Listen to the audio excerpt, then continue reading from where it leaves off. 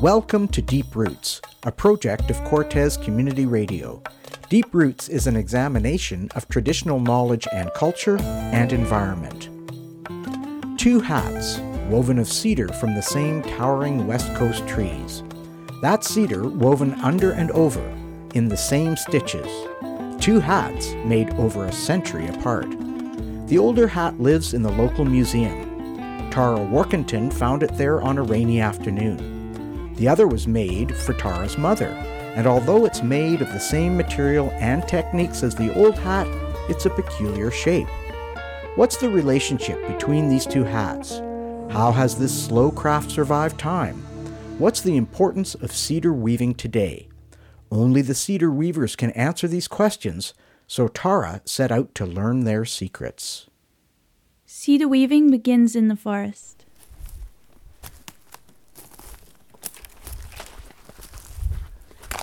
I'm here, under the wild sweeping branches, in the forest where I've grown up.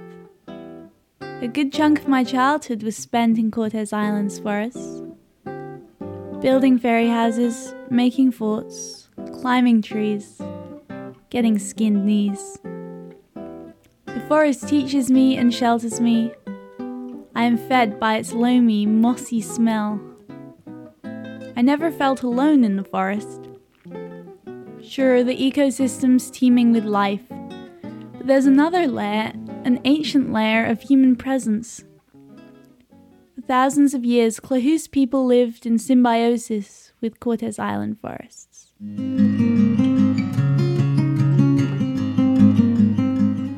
I wanted to learn more about the history of forest use on the coast.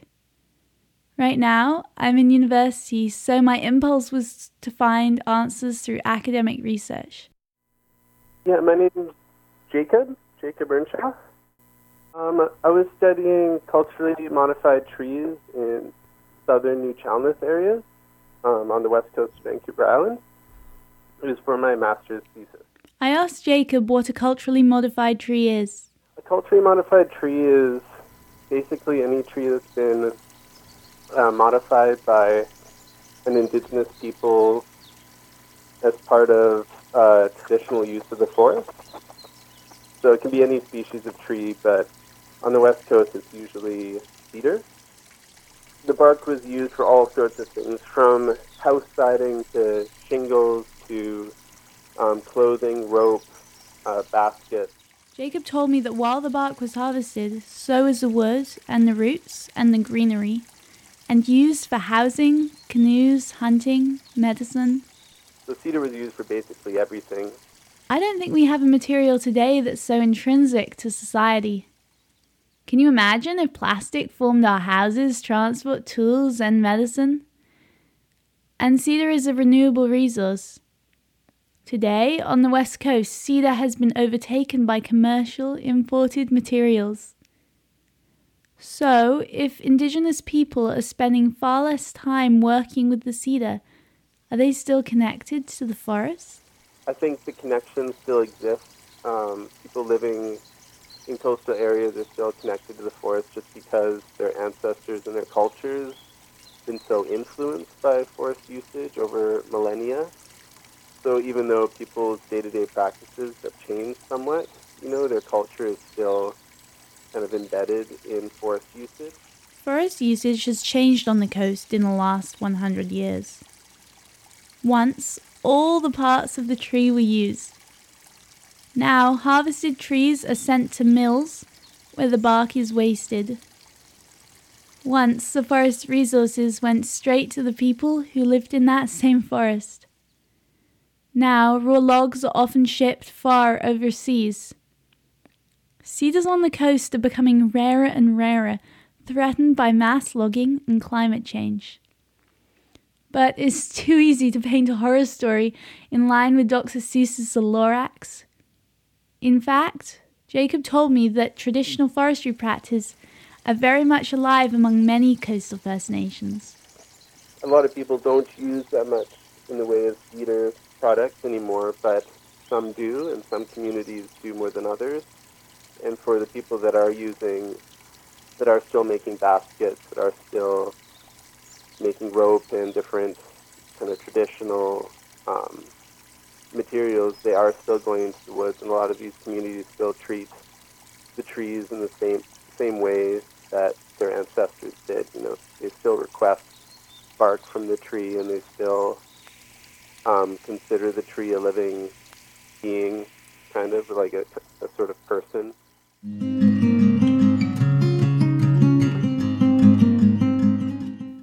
There seems to be this push-pull between tradition and modern logging. But Jacob told me a story of how the two sides came together. For his research on culturally modified trees, he went looking for very early evidence of forestry practices. And deep in Berkeley Sound, he found a cedar with a scar, 1108 years old. It was bark stripped in, I think, 903 AD. This was a groundbreaking discovery because old scars aren't usually visible. It's very hard to tell in a standing tree, a very old standing tree, what the cultural scar looks like. But Jacob found this tree as a stump after loggers had been through. The logging let him see the trunk in cross-section, so he could see the tree's growth rings curling inward towards its core. In this case, learning about ancient traditions was made possible by modern forestry.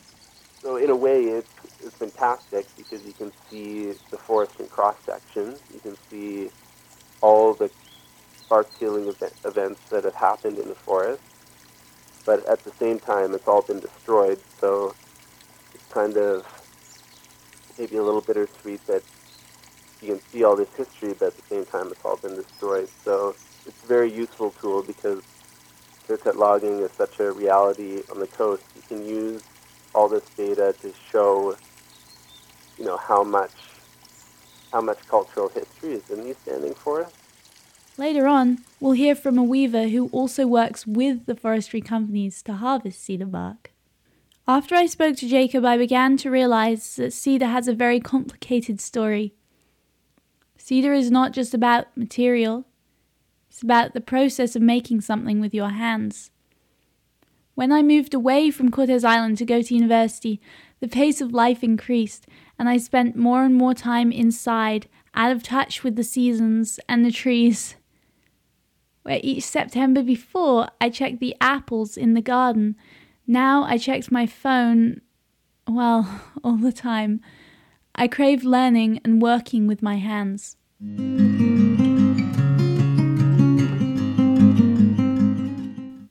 How to slow down time again. I began taking slow, solitary runs through the forest.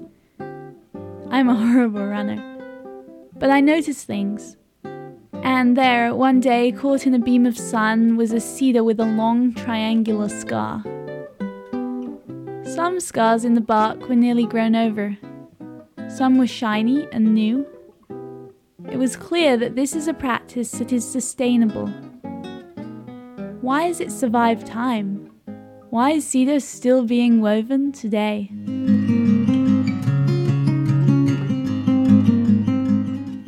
I started to feel a little secret wish, a wish to learn to weave. I'd heard about weaving circles where women gathered to learn from an elder. But do I have a right to weave with cedar? Can I, as a non-First Nations person, assume that identity?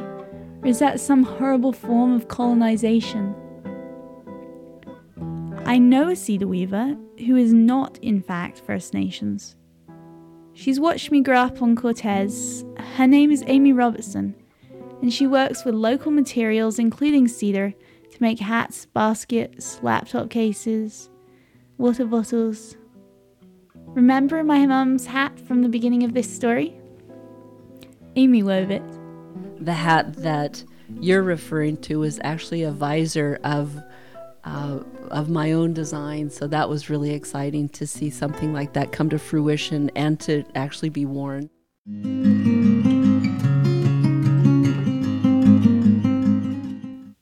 I visited Amy at the old Schoolhouse Art Gallery on Cortes Island. She's put together an exhibition with 3 other women. As she spoke to me, her hands moved, winding bundles of pale yellow cedar, preparing them for weaving.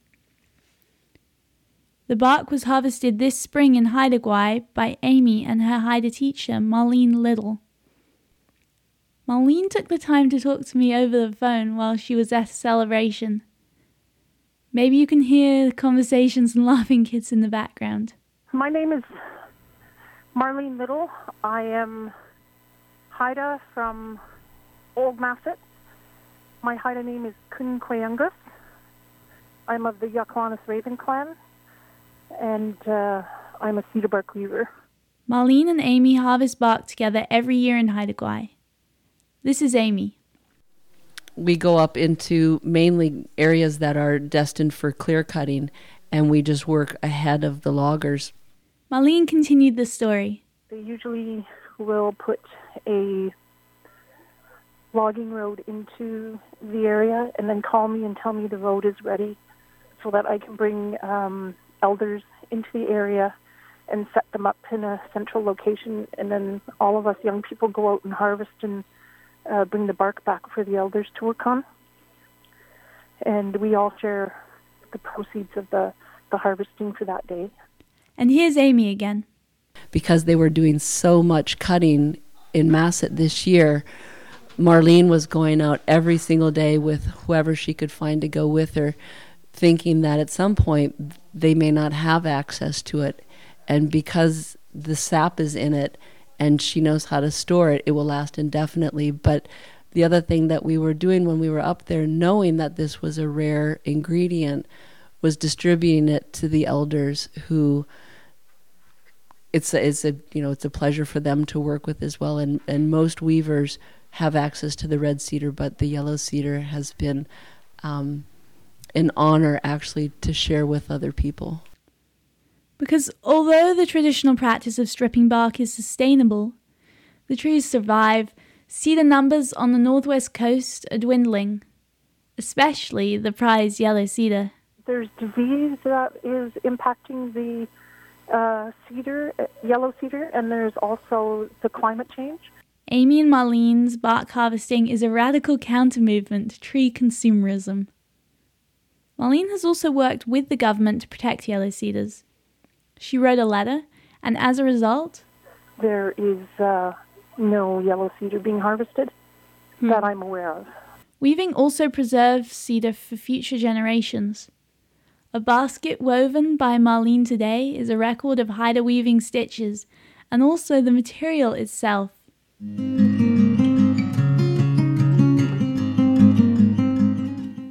But just as the cedar is in danger of dying out, so are the weavers. Well, it was important for me to learn to weave because there are actually not that many cedar bark weavers at this time. Because of difficulty of transportation to get out to the areas where there is trees that are the right size for harvesting for the bark. So, because of my love of the forest and my love of harvesting and the skill level that I developed doing that for my elders, they impressed it upon me that it was my duty to learn to weave so that I could pass that on to my children and my grandchildren. Now Marlene's students have grown beyond her family members. Amy's just one of them. So Marlene has welcomed me into her home for a couple weeks every year for the last 4 years. And I never leave there without having learned a few more things, whether it's a harvesting technique, how to finish another border, details of preparation, design. She's amazing. And she's very generous.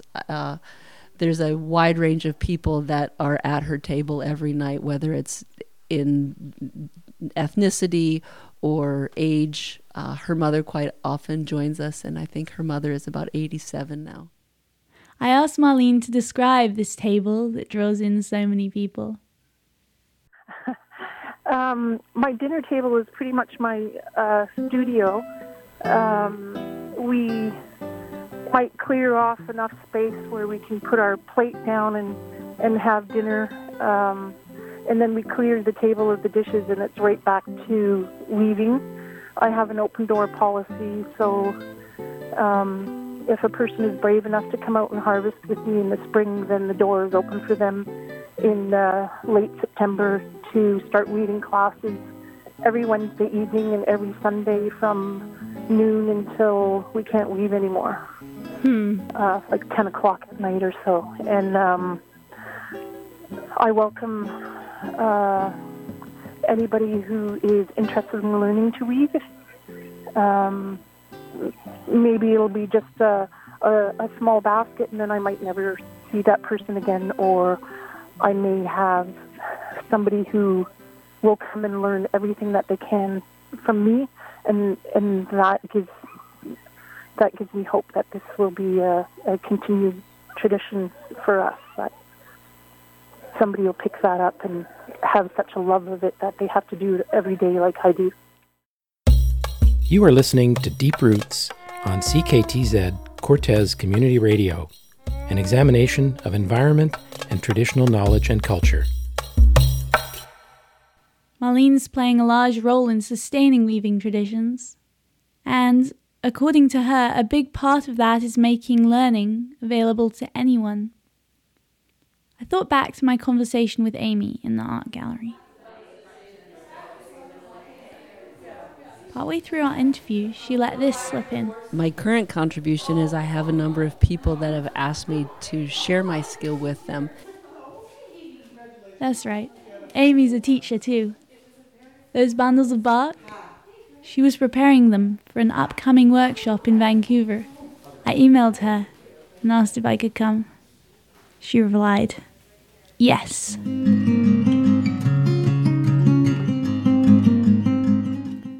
1 month later, I headed to Vancouver for Amy's workshop.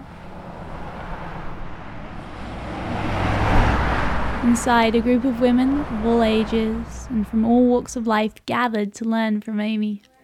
So you basically decided to do random hair like you did too. We've been weaving and learning together for a few hours now, and we've begun to form a community. Community is give and take, and so is the weaving circle. It's an honor to be at the front of a classroom, and quickly, as soon as you start to establish a relationship with the people who have come to learn from you, you realize how much they have to teach as well. And it's a very social gathering, the classroom is. And I learned that very quickly up in Masset at Marlene's table, because it's all about multitasking. Everybody's making something and sharing all these wonderful stories. So it's a double bonus for me to be able to accomplish a finished piece at the same time learning about people and their backgrounds. Each participant brought their own perspective. Together we wove, and our fingers, clumsy at first, wove our individual stories into vessels that hold wisdom. I've learnt to weave. A little bit, at least. When I asked Marlene for her advice for a beginner weaver, she said that I must learn to harvest the cedar. Really know the material and the traditions that I'm working with. I harvest my own bark, I prep my own bark, and I don't weave with anybody else's bark, just so that I have a product that I know is, from start to finish, my heart that's been put into that.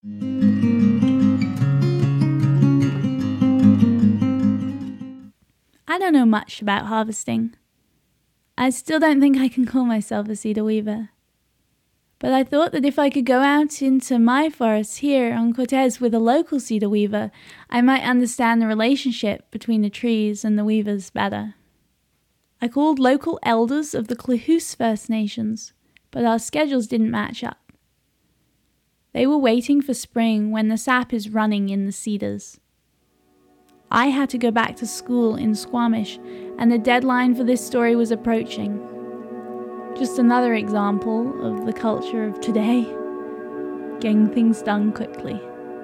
But in researching this story, I learnt that university is just one model of education. In this place that I live, there are ancient traditions of passing down knowledge, slowly, through mentorships and experience. This model of education works. The cedar weaving traditions have been carried on in this way for millennia. And according to Marlene, today is the time for collaboration between First Nations teachers and students from all backgrounds.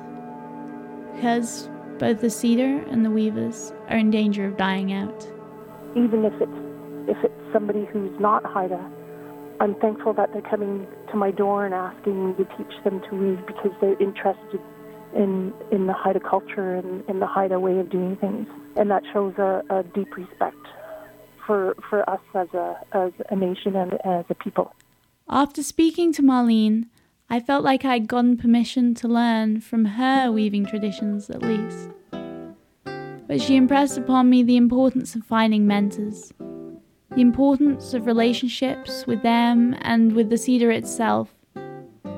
So maybe in the spring, when I'm home again from university, I will ask Klahoose elders if I can go into the forest with them.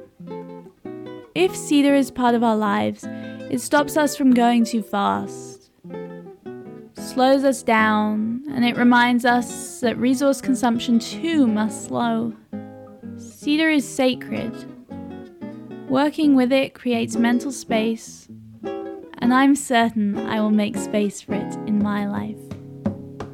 Here's Amy again. So the meditation of it is part of the attraction for it, for me. I have time, and I think I'm really lucky to be able to embrace an art that requires a lot of time. But I'd say most art takes time. It's just a matter of how you want to spend your day. Really? People have spent their time weaving cedar for as long as they've lived on the northwest coast. Cedar weaving ranges from the hat that sparked this story, the one I found in the museum, to the visor Amy wove for my mother. These hats are a record of tradition and change. They have the power to teach future generations and the power to ensure the survival of the cedar weavers.